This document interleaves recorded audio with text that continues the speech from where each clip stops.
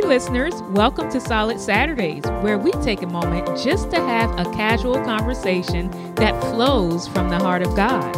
Listen, this conversation will inspire you, and you will receive prayer that will empower you to have a solid weekend and an even better week. Now get ready, because we're about to dive in.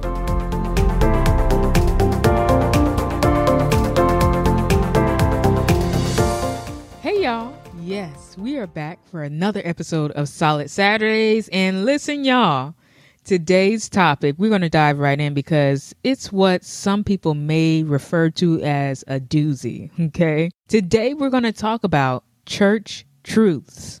Church truths. Now, the traditional vision of the church has changed, and it's in a sense of the younger generations seemingly losing their way. And there are a lot of reasons behind why we don't see more millennials or Gen Zers in church. And one common argument that I hear a lot, especially in the recent years, is church hurt. And this is more so around the millennials, where they leave the church because in some way they have been hurt by the church in their own words, something that someone has said or something that someone has done or even something that people have not done. It pushed this generation away from the church. This is not a topic that a lot of people are talking about, but you know what, y'all? It's time out for that. We need to talk about this because we see people falling away from the church. We see the younger generation falling away from the church or struggling with church hurt, whether it be true or not. It's their truth, but we don't do nothing about it. We point the finger, and that is so not Christ-like. Can I say that? It is not Christ-like. It is how the world would respond if somebody did something to hurt them, because truth is, the reason why we don't help them in their truth of church hurt is because we're hurt in response to their church hurt. We start pulling out our sanctified resume and say what we did, and so that they shouldn't feel like that.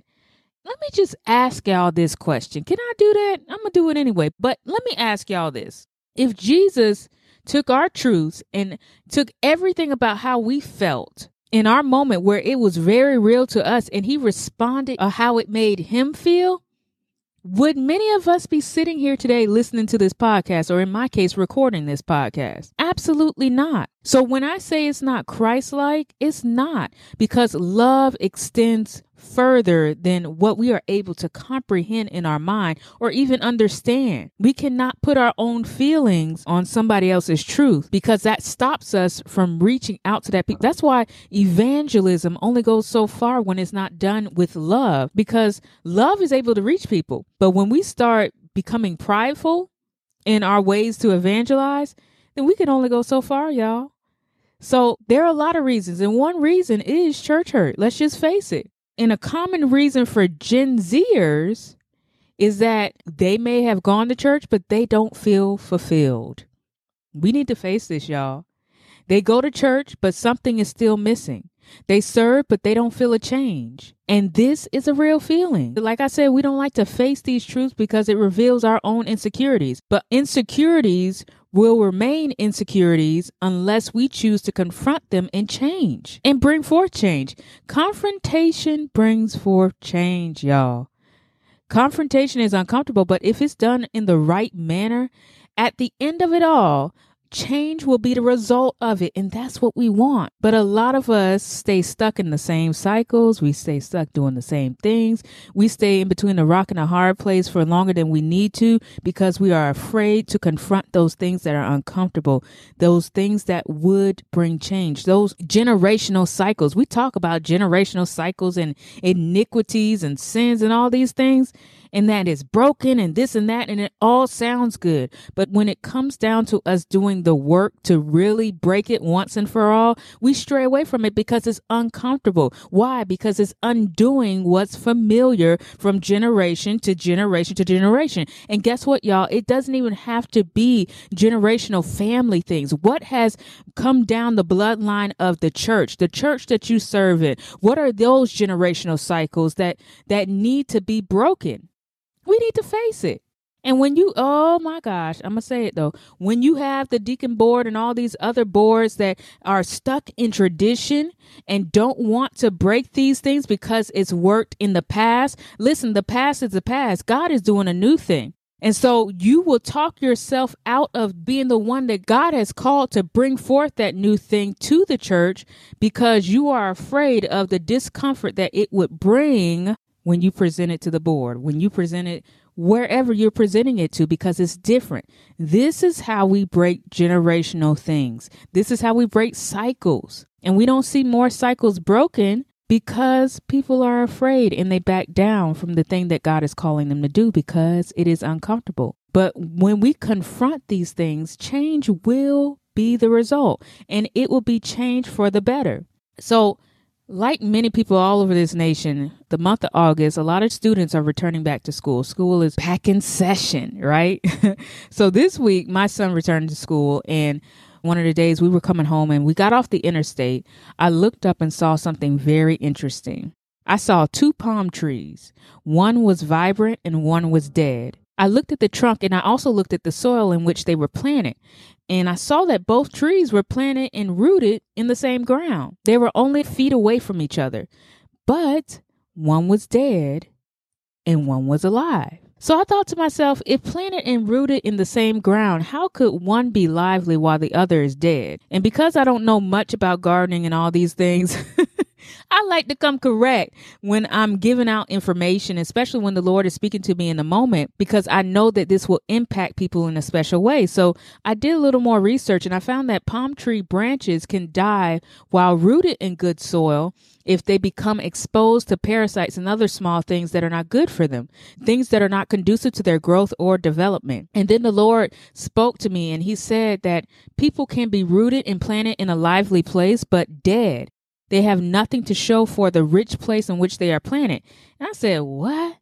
And I thought, why and how? Because we see all these thriving ministries where people are planted and people are serving, but some end up unhappy, where serving doesn't seem like enough and they end up leaving unfulfilled. So I asked the Lord why. And he said that it's because of what they have allowed themselves to be exposed to. Now, a lot of people who are serving, they still have struggles. And as leaders, as pastors, as those that are mature believers, we have to see past their service to see their souls, to see what they're struggling with, because people who are struggling don't always openly voice the truth about their struggles, especially in a culture where trusting others freely isn't common. Now, can I tell the truth? If this isn't common to trust others, how are we as the church, or how can we as the church create a place where people can bring their issues and trust that it is a safe place? Because I'm going to go back to church hurt, y'all, that people don't have trust in the church because some of them have been dropped. Some of them have been mishandled. And if every time we hear church hurt, we become offensive and think whatever we think about it, but we don't become available to how they're opening up to us, we're not creating a safe place for them to become healed. Because at the end of the day, we should want everybody to be healed. Check Jesus out. He knew everybody's business, right? But he didn't share everybody's business with everybody. Before people even came to him, he already knew their business. He knew everybody's business, y'all. And most times people share their own business after receiving the truth by just being in God's presence, just being in Jesus's presence. Jesus created a safe place and released the truth in that safe place. I want y'all to hear that, because before Jesus released the truth, he created a safe place. Can y'all just let that marinate? Before he released the truth, he created a safe place. So he released the truth after creating the safe place where others were able to see the solution to their flaws, see the solution to their shortcomings. Jesus didn't highlight the problem, y'all. He highlighted the answer. Do y'all hear me? You create a safe place by not focusing on the problem. So many times we focus on the flaw, we focus on the problem, and then we end up negating that we have the answer to their problem. We have the antidote. We create that safe place by not focusing on the problem, but having a greater focus on the answer. And this is discipleship, y'all. And truth is, we need more intentional relationships that are committed to doing life with people the way that Jesus did. I say it all the time that I study the life of Jesus because I want to be like Jesus. I want to live like Jesus. I know we're joint heirs with Jesus, but there are so many things that we are missing. How could Jesus live such an impactful life being fully human? I mean, have y'all thought about that? Yes, he was God, but he was fully human just like you and I. And he lived a life of impact. So I study his life. I study his behaviors. I try to find his mindset and psychology of things. And a lot of times we're not going to be able to find those things because a lot of the things that Jesus did, he did by faith. And by faith, we got to silence our mind in order to do those things that God is calling us to do because they're bigger than us, right? But we got to learn and be committed to do life with people. I'm going to say it one more time, with people the way Jesus did. Jesus ain't do life alone. He could have did life alone, but our lives are connected to people. So it's time to get rid of the false doctrines. It's time to get rid of all the old traditions that are killing people. And it's time for us to go out into the highways and byways and compel men and women to come to Jesus by releasing the answer, releasing the truth, releasing the antidote that God has given us. Because why? People are waiting on it, y'all. So there are people dying in the church. But if you're within arm's reach of the person who is dying or unhappy or unfulfilled, and you found the life that they are looking for and you're thriving in it, then it is your responsibility to reach out to your brother or sister and lift them up. I'm talking about community, y'all. Because so many times people leave the church and end up doing life by themselves because they never experienced true community in the church. When are we really going to be our brother's keeper? When are we really going to live the word that says iron sharpens iron? When are they going to feel the strength from our lives? The Bible says in Romans 15 that now we who are strong have an obligation. Come on, y'all. Obligation is a little bit stronger than responsibility. But this is what the Bible says. Now we who are strong have an obligation to bear the weaknesses of those without strength. Just like those two trees that I saw. One was dead and one was alive. If you are with arm's reach, within feet of your brothers and sisters that are weak, that are dying, that are not thriving the way that you are, and you're strong, it is our obligation to bear their weaknesses. And it goes on to say, it's our obligation to bear the weaknesses of those who are without strength and not to please ourselves. It says that each one of us is to please his neighbor for his good, to build him up. For even Christ did not please himself.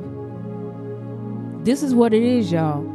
I say it's our responsibility, but the Bible says it's our obligation, and that's real and that's serious.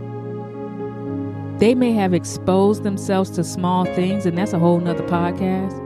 But let's just deal with the responsibility of the church, those who are strong. So although they may have exposed themselves to small things that aren't good for them, which is why they aren't experiencing the life that they want to see, how will they know what's good for them if they are not taught? It's our obligation. We are the body of Christ. And if one person is struggling, then it affects us all. I often talk about how the world sees us, and why would the world want to come to the body of Christ when we all jacked up, we talking about each other, we not being our brother's keeper. Why would they want to be a part of this? They don't see the love of God. Not most times, sometimes yes, praise God, thank God for that. But we should start seeing more of this because it affects how we look as the body of Christ. Listen, I can say a lot more, and I probably will in the coming weeks, but right here, I just want to stop and go into prayer. Because more than anything, I want the Lord to have his way. I want God to be glorified. So while hearts are tender and hearts are open now, Father, we come to you and we thank you. We thank you for your goodness. We thank you for your grace. We thank you for this time that we were able to spend with you in your presence and hear from you. Hear your truth about where we are as the church. Right now, I pray for every soul that may be weak, that may not feel like they are qualified, that may be unhappy, that may be unfulfilled. And I pray right now that you will deal with their hearts, God. I pray that you will raise up men and women of God that are able to be mentors to them, or able to be someone that they can look to, and that are able to bear their weaknesses. Father, may we as the church rise up and reflect what you have demonstrated in the Bible, what you have laid out before us, Father. And may we be our brother's keeper, Father, in the name of Jesus. I pray that you'll remove all judgmental spirits, all tradition, religion, routines that keep us stuck in cycles, Father. And this day, I decree and declare that things shall be new, moving on this day forward, Father, in the name of Jesus. Father, we lift up our hands and we surrender to you. Whether we're on one side and we're weak and we're unfulfilled, we lift up our hands. Or whether we have missed it in discipling another young person or a person that has lost their way, we lift up our hands, Father. And we ask, God, that you will use us, that you will bind us together as your body, Father, that we will move and flow in harmony, Father, in the name of Jesus, in unity, Father, in the name of Jesus. Your word says that we should have one mind and we should have one voice. So, Father, let that be in your church. I pray, God, that you would bind the hand of the enemy that would cause dissension and separation. And I pray, God, that you would even birth humility into the hearts of men and women all over this world, all over this nation. Raise up your church, God, to be healed people. Heal people that heal other people, Father, by sharing your love and sharing your truth. Let us not negate the treasure that you have placed in our earthen vessels, Father, but may we share it so that the world will know that you are God and that you so loved us that you gave your Son to die for us so that we can have eternal life with you. So, Father, in this moment, we thank you. We thank you for the restoration we feel now. We thank you, God, for the revival that's going to happen. And we just ask, God, that you'll be glorified in our lives. Thank you, Lord. In Jesus' name, amen. Thank you all so much for joining on today's podcast. I hope that you were blessed. I hope that you were able to be inspired by the message and you were able to receive that heartfelt prayer. And because we serve such a loving and faithful God, it gives me confidence that you did. So y'all know what it is. Because of that, I have no doubt that you will surely have a solid Saturday. See you all next time.